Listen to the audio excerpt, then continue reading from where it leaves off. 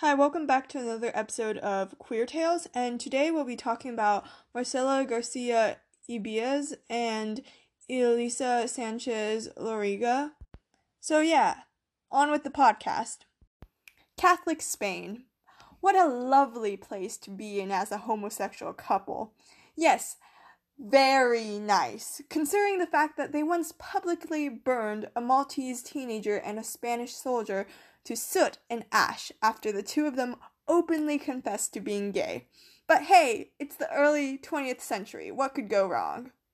Back in 1880-something, Marcela arrived at A Coruña in Galicia, Spain, with the hopes of studying to become a teacher.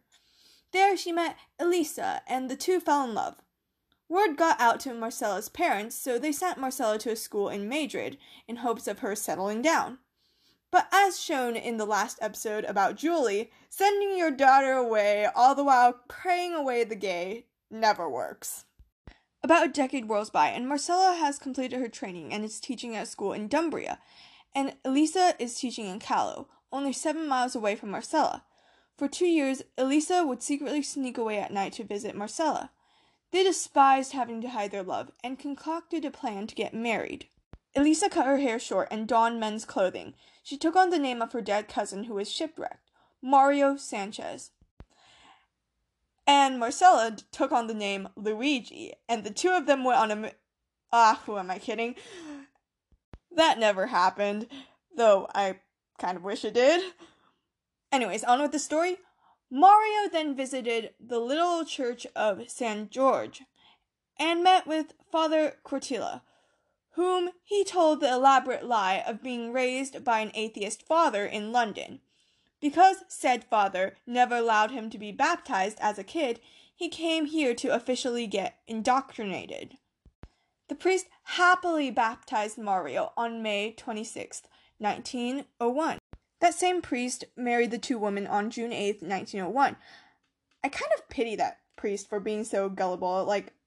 After all, it did end up costing him his job and dignity. At the time of the marriage, Marcela was pregnant, which helped validate the marriage.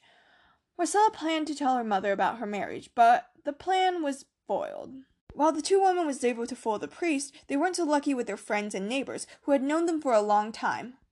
Those friends and neighbors exposed them to the press, and their story was spread from Spain to France to Belgium, and even all the way to Argentina under the title of The Marriage Without a Man. As a result, the two of them were fired and excommunicated, and a warrant for their arrest was set into action. For the excommunication to happen, it had to be proven that Mario was a woman, so a doctor was sent to examine her. She tried to pass off as a hermaphrodite, which she said she had been diagnosed as one in London, but that didn't work, so the two of them fled to Porto, Portugal, and there, Marcela gave birth to a daughter. Elisa was forced to take on a new identity, and guess what name Elisa chose to go by? Come on, guess. Pepe.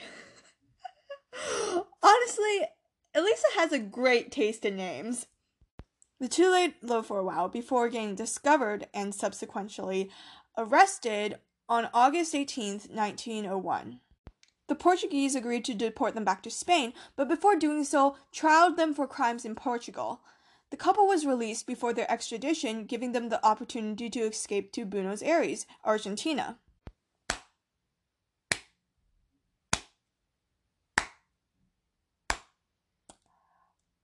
I'm slow clapping. Wow. Congratulations to the person who decided to release these two women early. That's both brilliant and hilarious at the same time. Brilliantly hilarious. Anyways, in Argentina, the two changed their names once more, with Marcela taking on the name Carmen and Elisa taking on the name Maria. The two of them began working in domestic services. Elisa married a man named Christian Jensen, who was 20 plus years older than her, and convinced him to allow her sister, Carmen, and her niece to live with them. Things went great for a while, but then Christian began growing a bit suspicious after Maria, these names are getting kind of confusing now, refused to sleep with him. Christian was all like, okay gang, let's see who Carmen and Maria really are. and unmasked the two girls. And Marcella and Elisa! Christian took Elisa to court in 1904, but the court ruled that their marriage was valid due to the fact that it was between a man and a woman. It was after this point that the two women disappeared off the face of the earth. In 1909, the Mexican police reported that Elisa committed suicide in Veracruz, but that was never confirmed. Marcella was stated to have married, this time with a man, but that hasn't been confirmed.